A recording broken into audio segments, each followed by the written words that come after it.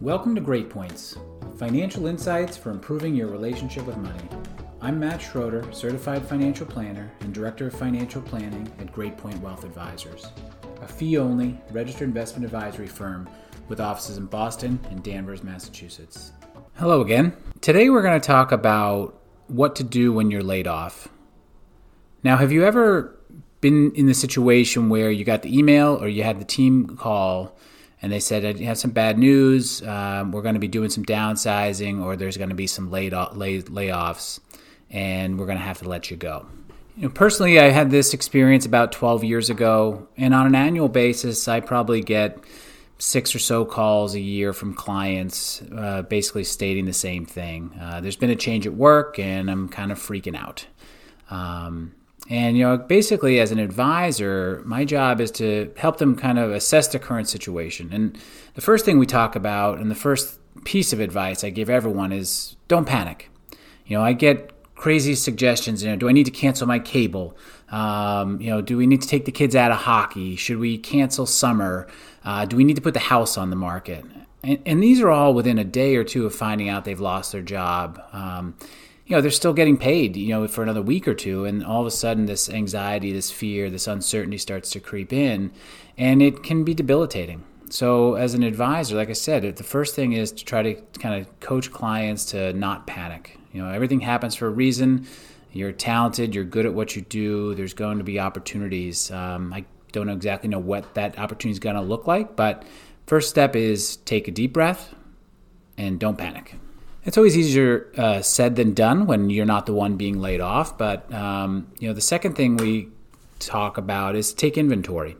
And when you look at where you are at the point you're laid off, you have a couple resources at your fingertips, or you may. And you want to take inventory of, are you eligible for severance? So is that going to be 2 weeks or, a couple months?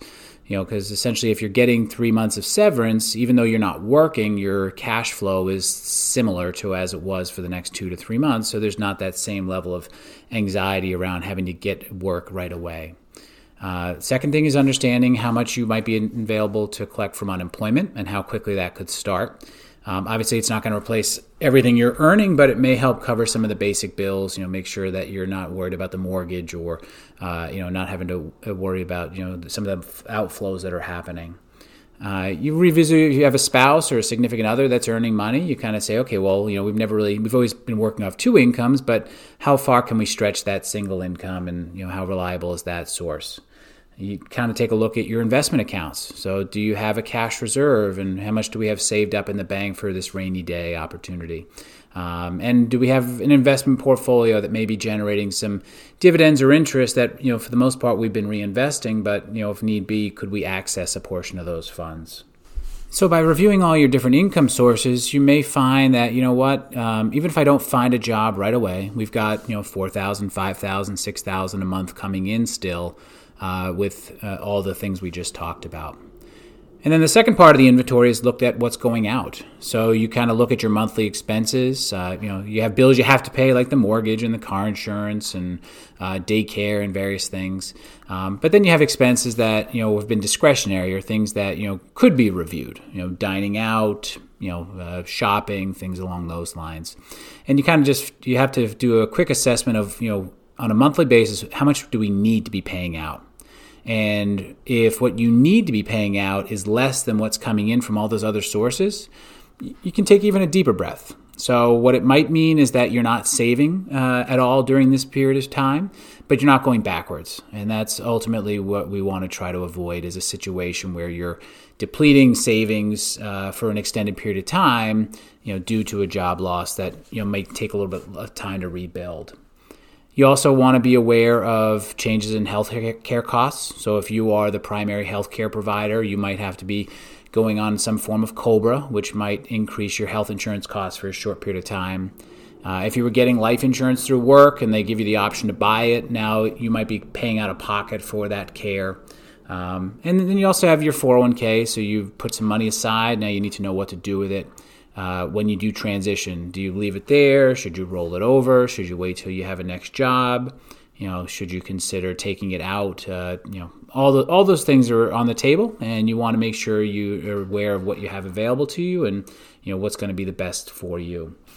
Now, to this point, if you've been someone who's kind of lived above your means, which means you have a base salary and a bonus and a tax return, and you've been finding ways to spend all that money every year, plus building up some credit card debt, a job change or a layoff like this is going to be more stressful because it's going to create some tough decisions about your spending habits and where your funds have to go. But if you're someone who's kind of lived below your means and have been saving 10 or 15% into your 401k and building up a little bit excess in savings, although it's never fun to stop saving or to have to go through this, it's probably going to be less stressful than other types of situations that you could be in. So regardless if you are in situation A or situation B, we kind of want to just remind you the first step is don't panic. So you kind of think about this in tranches and say, okay, well, what if I'm out of work for 1 month? What might we have to do or change differently? What if it's 3 months? What might be kind of step 2 in our reduction plan? And then what if it's 6 months or 12 months or longer? What might have to be some more larger or drastic steps? A lot of times people will jump to the nuclear option and right away, and then a month later they've got a new job, they're back working, and they're having to undo some big decisions they made, which kind of causes pain or anxiety. So for example, you get laid off and you're panicking about your summer vacation, so you cancel it. And then a month later, you're back working and you realize the tickets you traded in, you can't get anymore, or the house you gave up is no longer available for rent. And now you get to summer and you're both fully working and you've got that fun thing that you were kind of waiting for can't be done, and you resent that decision for a while. The other aspect of financial planning is not being as reactive. So the situation we're talking about is what to do when you get the call that you've been laid off. But another helpful exercise is to have some dialogue with you and your significant other and family and say, look, if either of us were to be laid off, what are the things that we could revisit or review? And here are some things that we're doing that are excessive that we know we can afford and enjoy at this point. But if they had to go away in a change, we'd be fine with that. So just being proactive in your dialogue and obviously doing your best to avoid the situation. But if it does happen, like it will for almost everyone out there, you want to make sure that it's not something that causes a lot of stress or anxiety, in among your family and your communications with your significant other.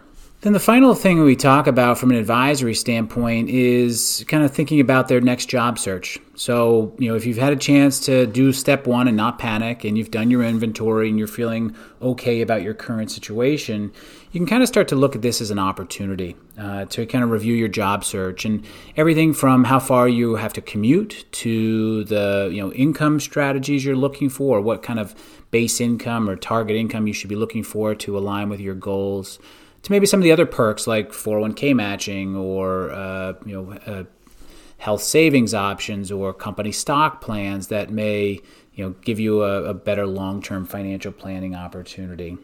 The other thing I always encourage clients to do is understand the value of working with local advisors and network with them. So, I always ask clients, what type of jobs you're looking for. If you have a copy of your resume, send it along because there may be someone through LinkedIn or someone locally that I may be able to help them connect with.